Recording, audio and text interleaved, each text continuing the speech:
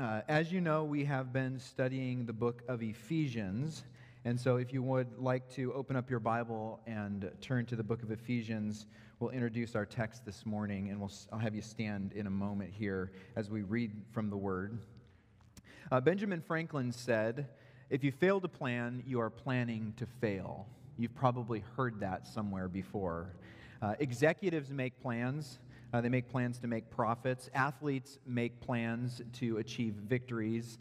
Builders make plans to build buildings and bridges. Farmers make plans. As you know, there's lots of farmland around here. They make plans to grow crops.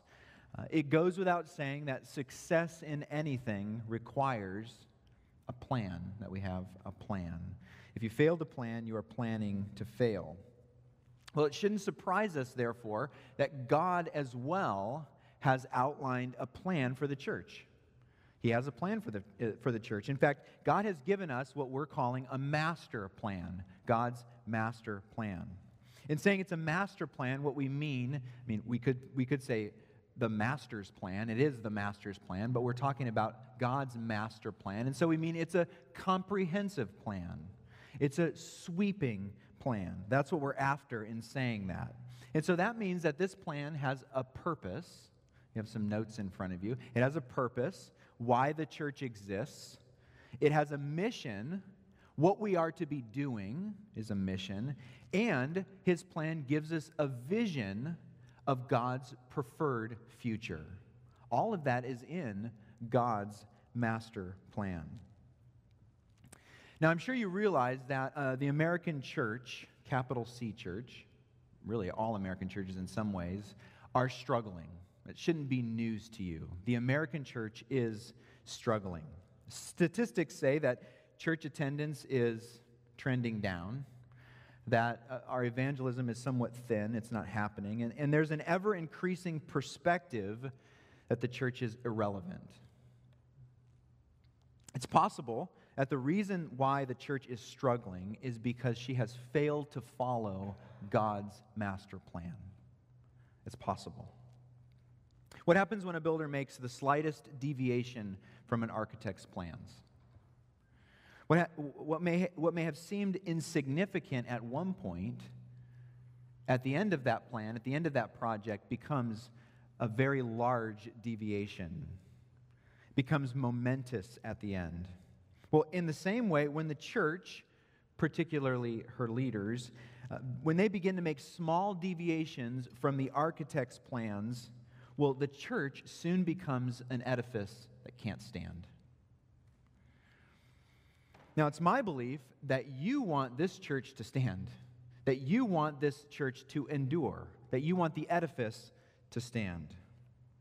If this edifice, this church, is going to endure, then we must follow God's master plan for the church.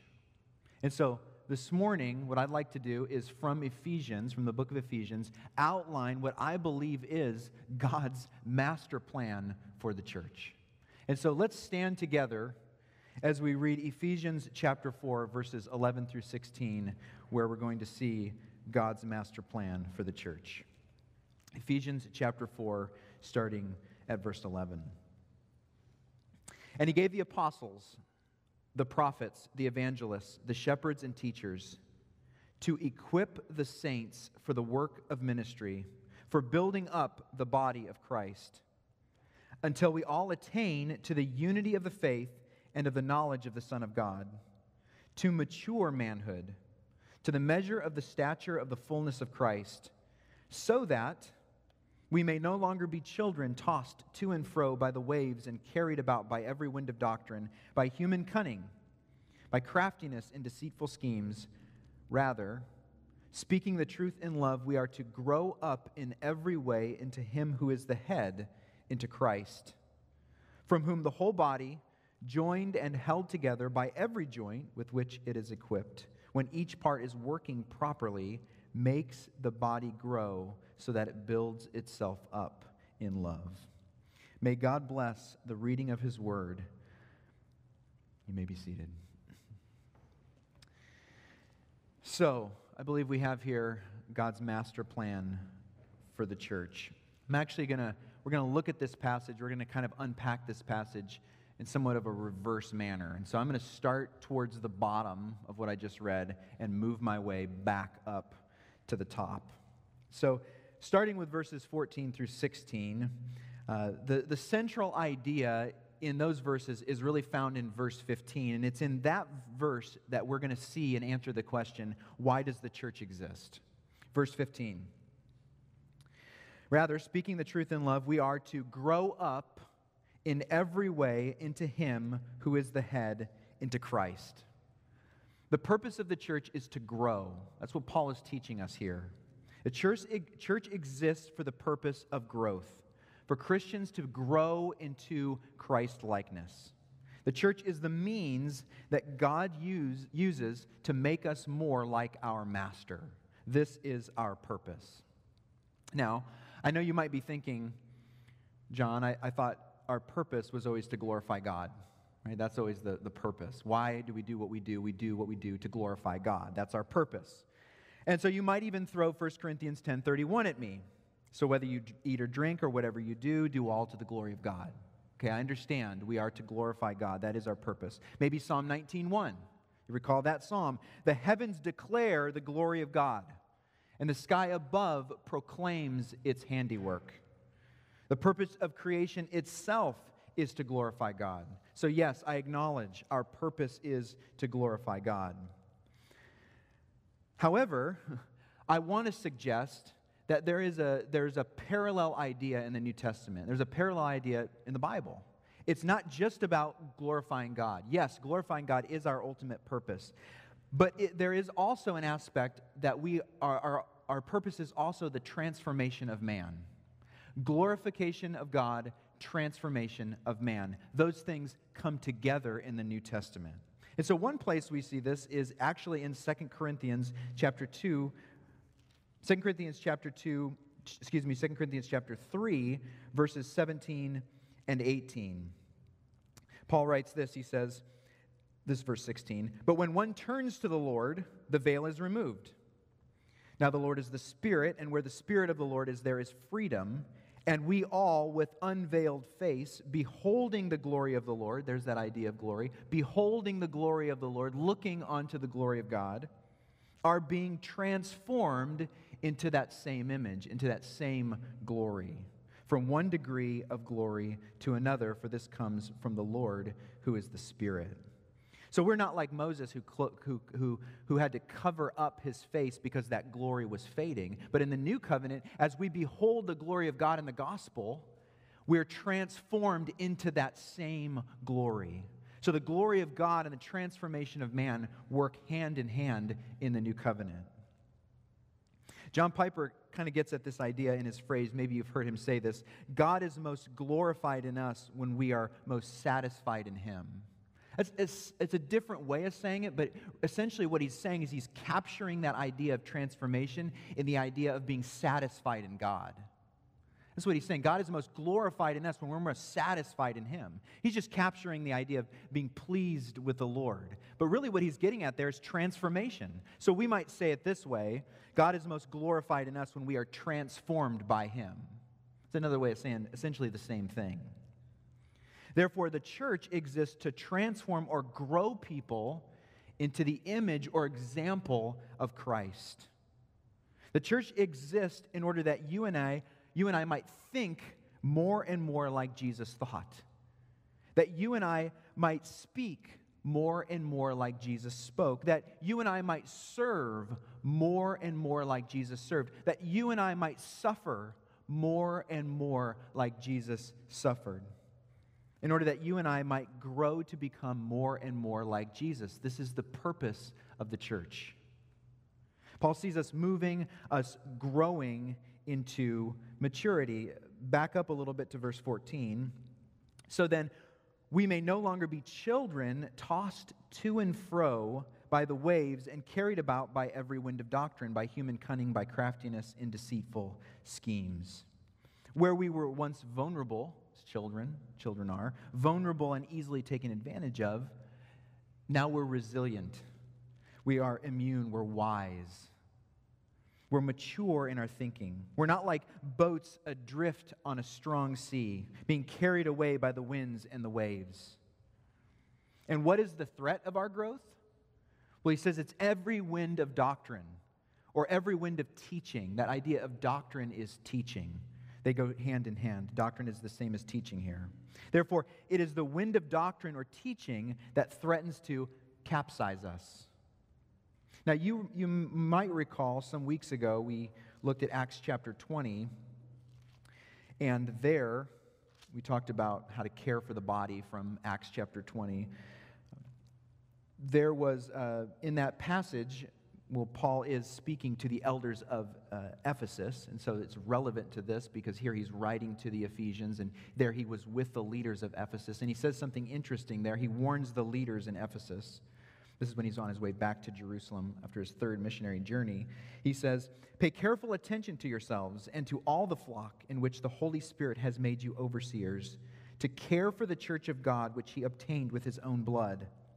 I know that after my departure, fierce wolves will come in among you, not sparing the flock, and among yourselves will arise, and from among yourselves will arise men speaking twisted things to draw away the disciples after them." There's a warning there to those Ephesian elders that they're going to speak twisted things. They're going to have twisted teachings that are going to deceive.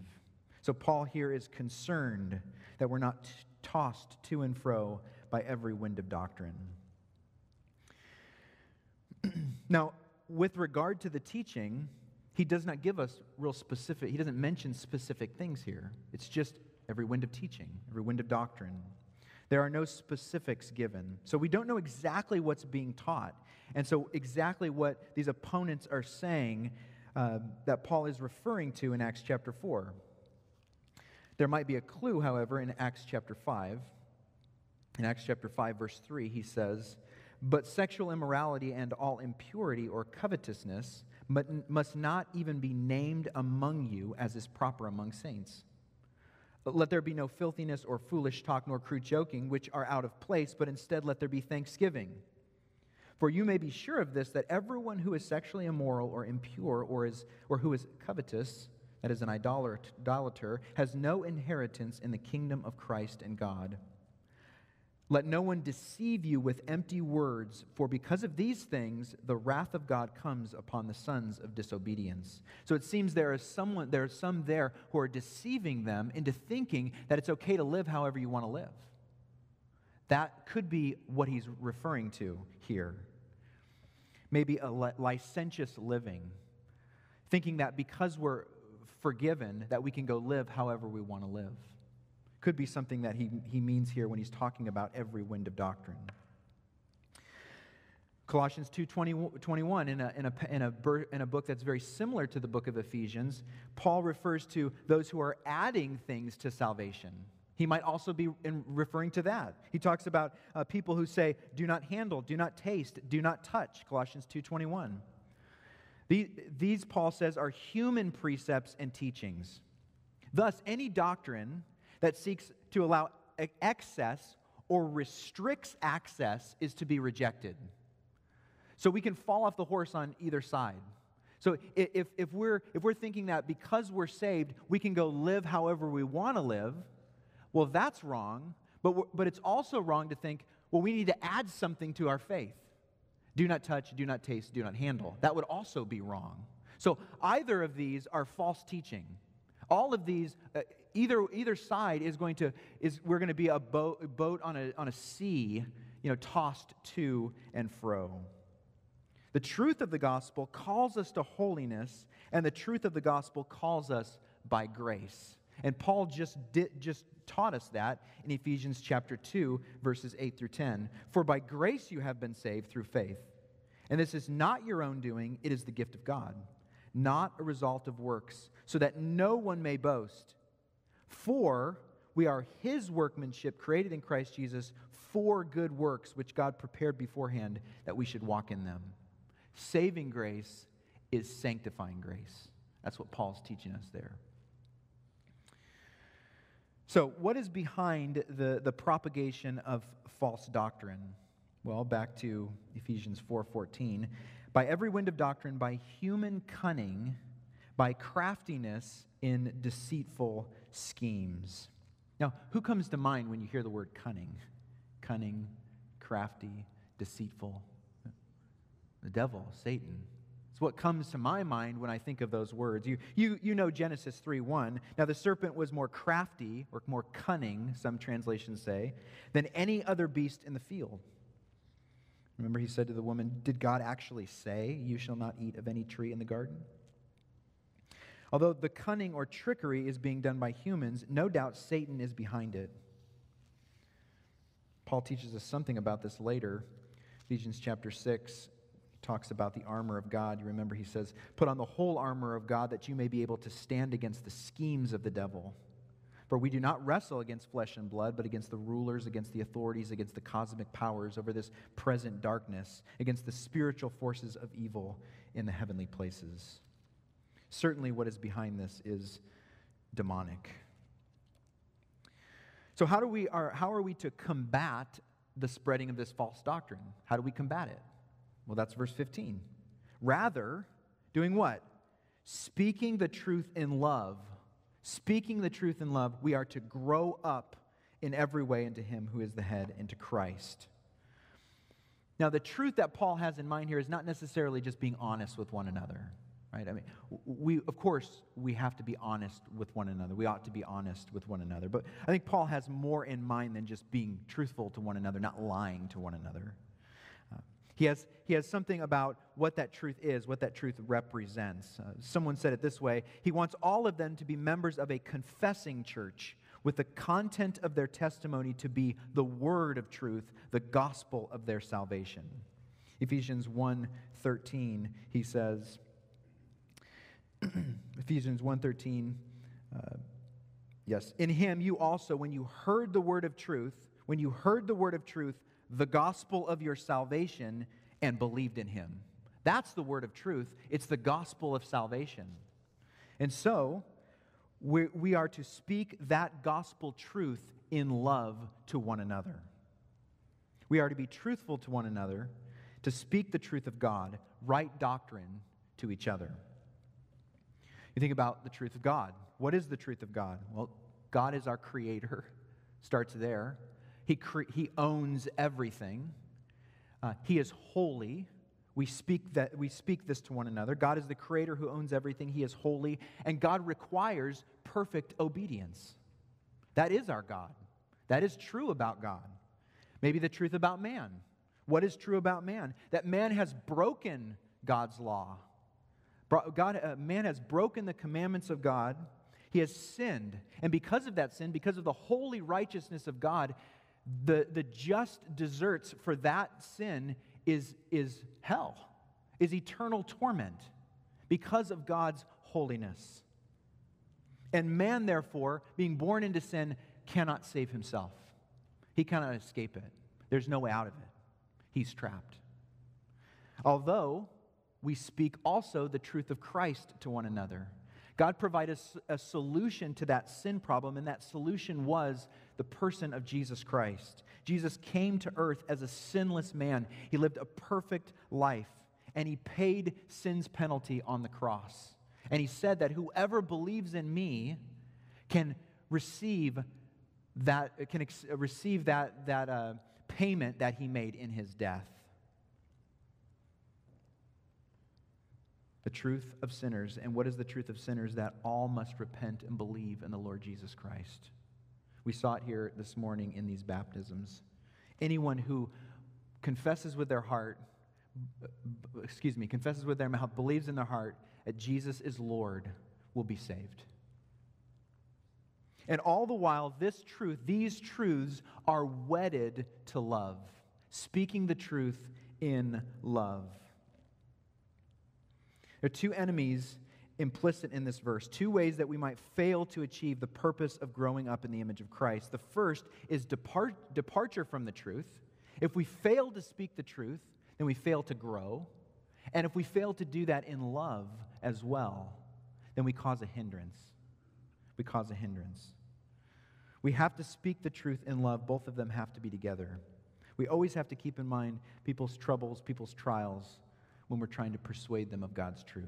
Speak the truth in love.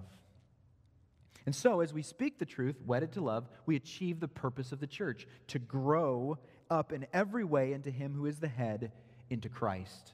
And as we grow, what's our benchmark? It's Him, it's Christ. He's our benchmark. We are growing up into Him who is the head, it's Christ. And so as head, Christ is both our leader and the one who supplies our growth. It is Christ that gives us what we need to accomplish our purpose. Now look at verse 16. From whom, from Christ, the whole body, joined and held together by every joint with which it is equipped, when each part is working properly, makes the body grow so that it builds itself up in love. The church not only grows into Christ's likeness, but is equally enabled to grow. And although our growth happens in Christ, you and I are not passive recipients. We're not passive recipients, for it is the body that causes the growth of the body. Arnold writes, the end result is a dynamic image of the individual members of the body receiving nourishment from Christ, and they in turn serve other parts of the body with the strength and grace that they have received from Christ themselves. The body causes the growth of the body. I was thinking about a tennis illustration. You know, one of the greatest accomplishments in tennis is to win all 4 Grand Slams. Right? It's to win all 4 Grand Slams. Well, few had done it up until recently. It's done more and more now. But Andre Agassi had won 3 of those 4 tournaments, and he really struggled to get that 4th tournament, the French Open. He really struggled on clay. He struggled to get that win. It wasn't until later in his career that he got that win. And why was that? Well, he peaked at that moment. His training, his coaching, his fitness, all of these things peaked at the end of his career, and he was able to finally achieve that victory. All these things, all his work, his training, his coaching, converged, and he was able to take that victory. So it is in the church when we are, as it says here, joined and held together by every joint with which is equipped. When each part is working properly, the body grows. You might say, one way of saying it is, it's a well-oiled machine, if you're more mechanical. It's a well-oiled machine. So, the purpose of the church is only achieved as we minister to each other. The body causes the growth of the body. Mark Dever writes this, in the church, we are grasping hands with each other to know and be known by each other. We are agreeing to help and encourage each other when we need to be reminded of God's work in our lives and when we need to be challenged about major discrepancies between our talk and our walk. We need to give up trying to live the Christian life on our own. We need individually to covenant together with others to follow Christ. Christians must stop being selfish in their understanding of the Christian life. The Christian life is not just about you and those you are personally trying to reach with the gospel. God also intends for you to be a committed part of helping to make disciples out of the flock of sheep He has already saved. I think it's fitting to think about that and to read that quote on a Sunday where we accept new members. I like that opening phrase, we are grasping hands with each other to know and be known by each other. The body causes the growth of the body. So this is our purpose. Why does the church exist? It's a big question. I think Paul outlines it right here for us. The church exists to grow its members into the image of Christ. That's why we're here. That's our purpose. How does this happen? Well, with that stated purpose in mind, what is the church supposed to be doing? What is it supposed to be doing? You might say it this way, of all the things we could be doing, what should we be doing? And the answer to that would be the mission of the church. This is our mission. So what do we do? Now I'm going to take you back up to the top, verses 11 and 12. Verse 12 has our mission. It's the mission statement of the church. To equip the saints for the work of ministry, for building up the body of Christ. Equipping. That's the mission. That's what we should be doing. And this parallels the Great Commission. Matthew 28:19. It parallels that. Go therefore and make disciples of all nations, baptizing them and teaching them. Well, the idea of discipleship is equipping. That's the same. To equip is to make disciples, to outfit, to prepare someone, to equip them to do the work of the ministry. Now, who is it that bears the responsibility, the primary responsibility of equipping the saints? We'll go back up to verse 11. I know I'm going backwards. Verse 11. And he gave the apostles, the prophets, the evangelists, the shepherds, and teachers. It's those godly leaders that bear the primary responsibility of equipping the saints.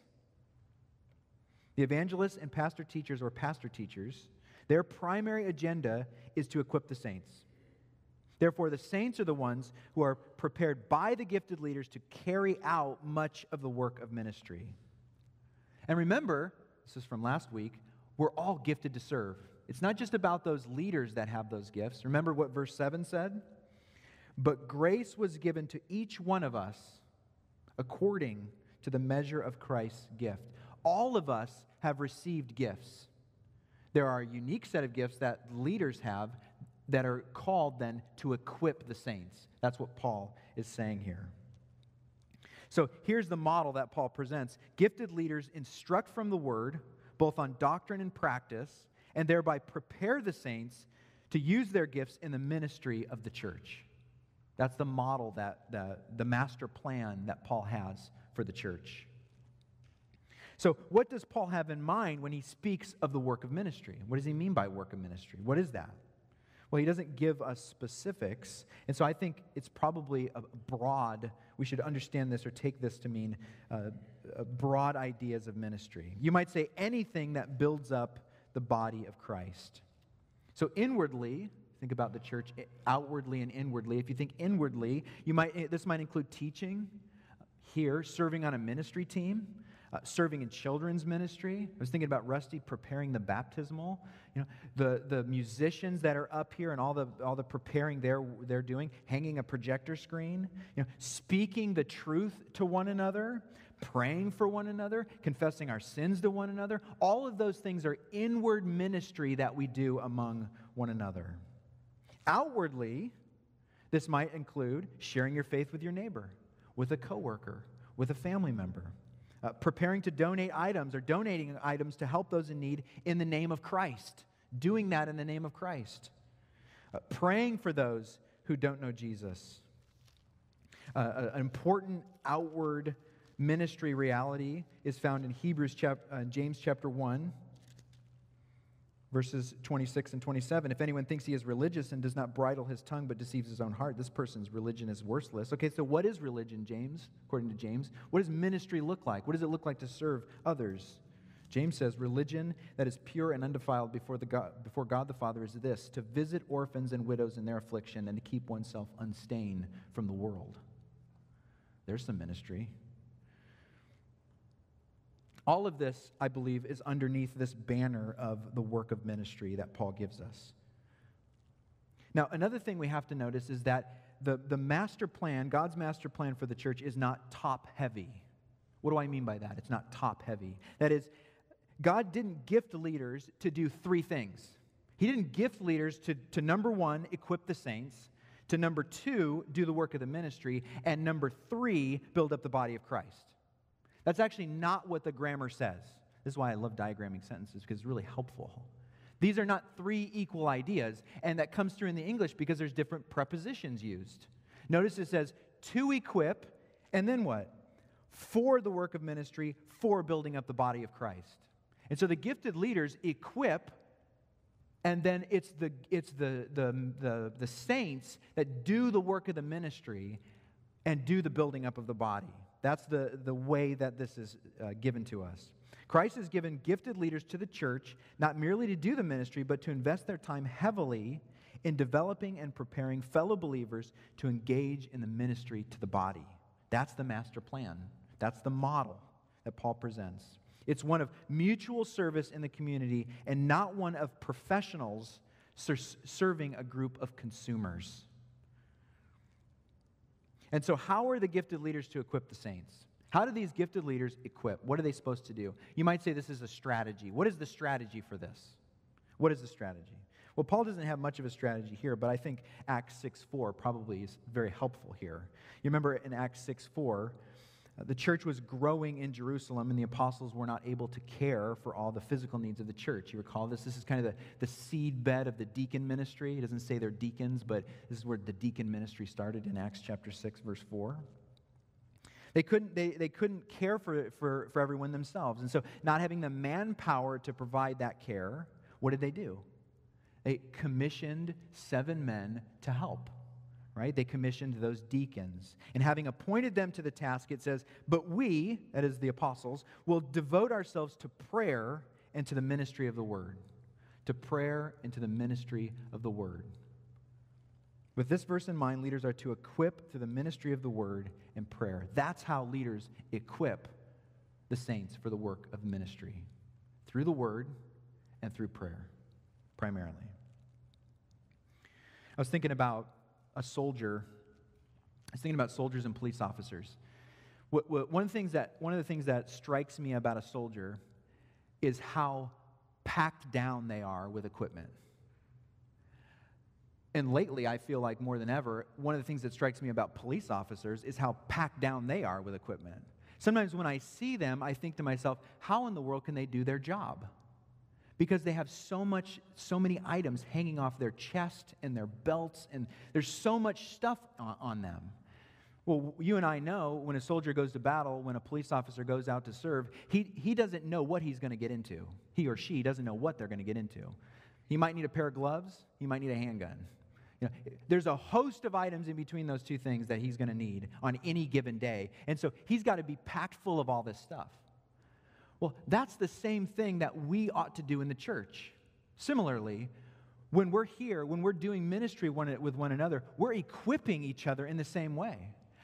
My hope is that in some ways, when you walk out of these doors and you get into your car and you drive home, you're so packed down, you're so equipped, you can hardly walk because you're so full of all the things that you're going to need during the week to do the work of the ministry. Which means inwardly caring for one another. The body causes the growth of the body. But also outwardly caring for your community. You'll be able to give a response. You'll be able to evangelize your neighbor. You'll be able to pray for those who need prayer. You'll be able to do all of the various things that you do in any given week to minister to your neighbors, to your fellow believers, to your family. And the least of which would be, not the least of which, shepherding your own heart. Knowing that when the challenges come in through that day, whether it's at work or at home with the kids or whatever it is, you can say the right things about God and about your situation and about yourself to yourself. You're going to speak truth in your heart. All of that is a part of what we're doing when we're here, equipping the saints to do the work of the ministry. So, we do that through the word and prayer. You remember what Paul says in 2 Timothy 3:16 and 17. All Scripture is breathed out by God and profitable.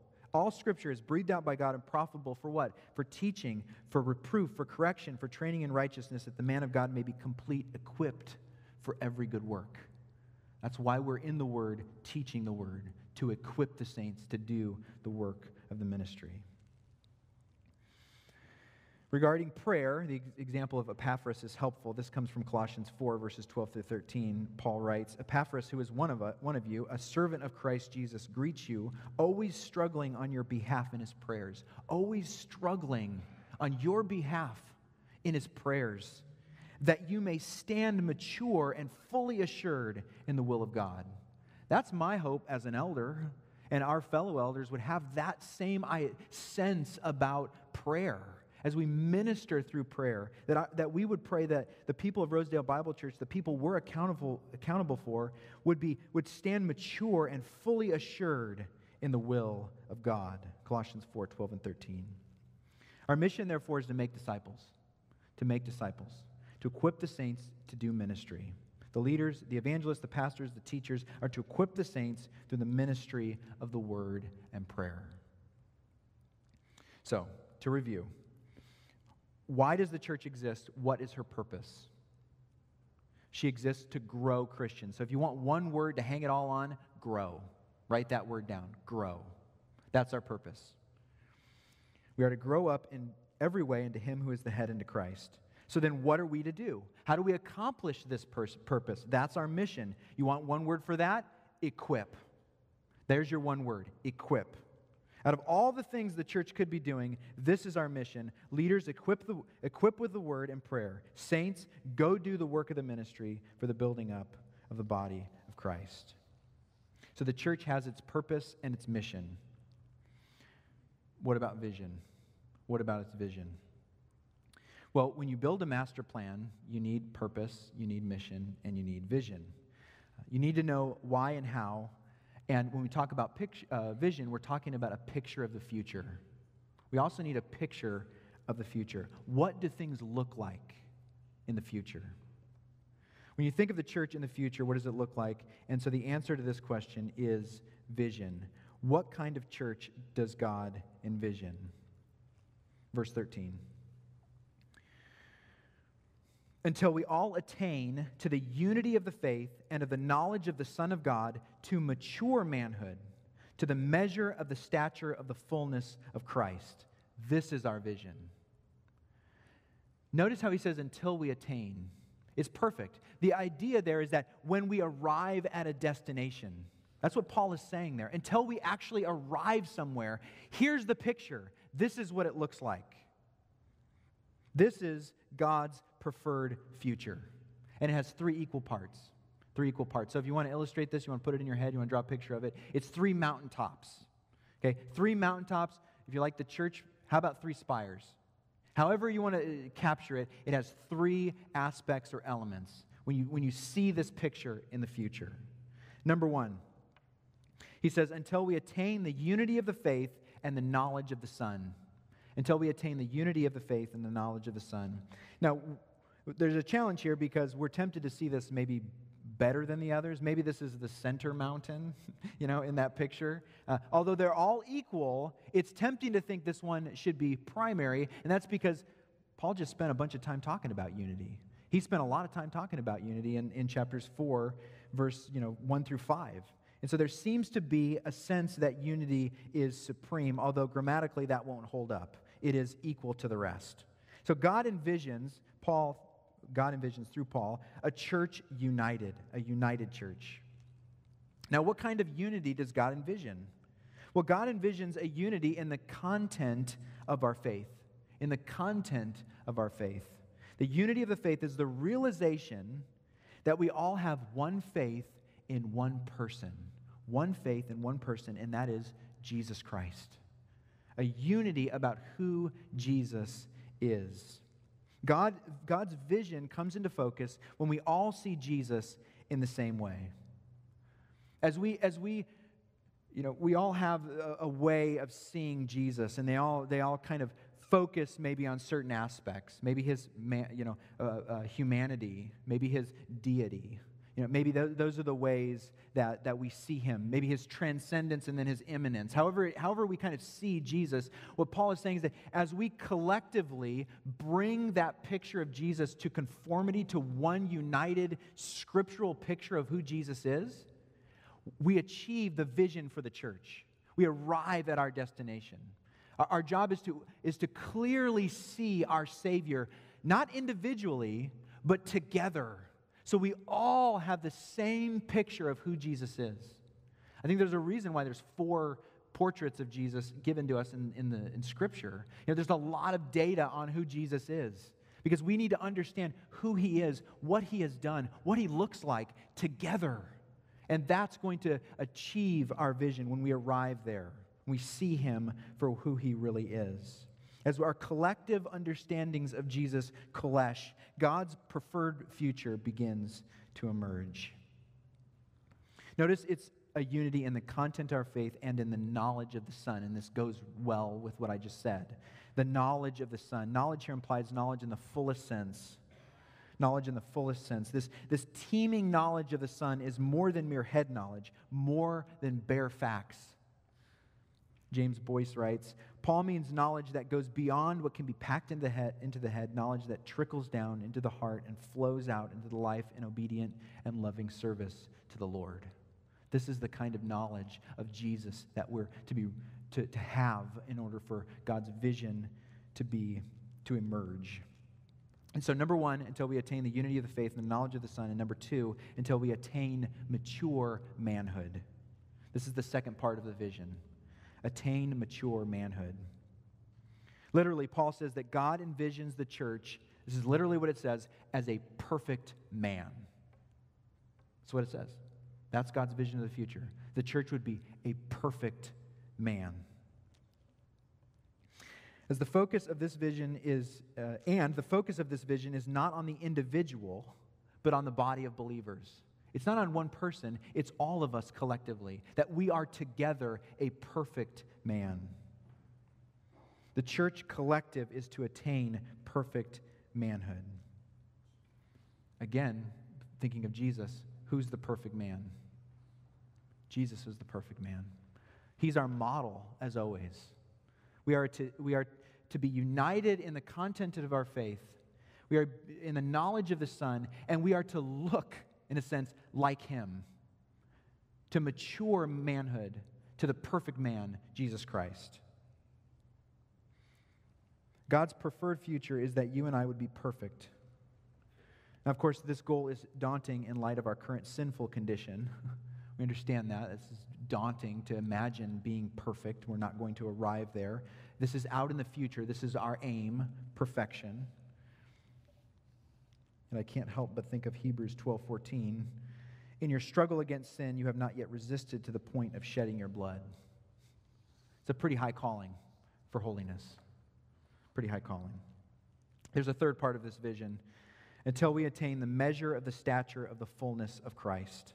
The measure of the stature of the fullness of Christ. God envisions the church united in the knowledge of the Son, grown to perfection, and finally full of Christ-likeness. You can see how Christ is just the centerpiece of this vision. God's preferred future involves you and me measuring up to the full and complete standard of Christ. You guys have repotted a plant? Have you ever done that? You know that when you take a plant, I'm not a gardener, I have no green thumb, but when you take a pot out of a plant and you choose another pot for it, you're choosing the size it's going to grow into. Essentially, it's going to get root bound at some point. So if you want to grow it really big, you choose a large pot. The larger the pot, hopefully, if you're doing what you're supposed to be doing, the larger and bigger the plant will grow. Well, what Paul is saying here is that the pot that we're to grow into is the size of Christ. That's what he's after. It's the size of Christ. That's how big our pot is. We are to attain the size of Christ and to the measure of the stature of the fullness of Christ. In other words, we are to attain to perfectly reflect his likeness into the size or standard of Christ. Recall the words of Paul in Galatians 4:19. I am again in the anguish of childbirth until Christ is formed in you. That was his aim, and this is our vision. So what kind of church does God envision? What is God's preferred future for the church? If God were to bless us beyond all that we could ever think or imagine, this is what it would look like. Verse 13. Until we attain to the unity of the faith and the knowledge of the Son of God, to mature manhood, to the measure of the stature of the fullness of Christ. So we have God's master plan for the church. Our purpose? To grow up in every way. Our mission? To equip the saints. And our vision, if you want a word, attain. To attain unity, knowledge of the Son, perfection, in Christ-likeness. Amen?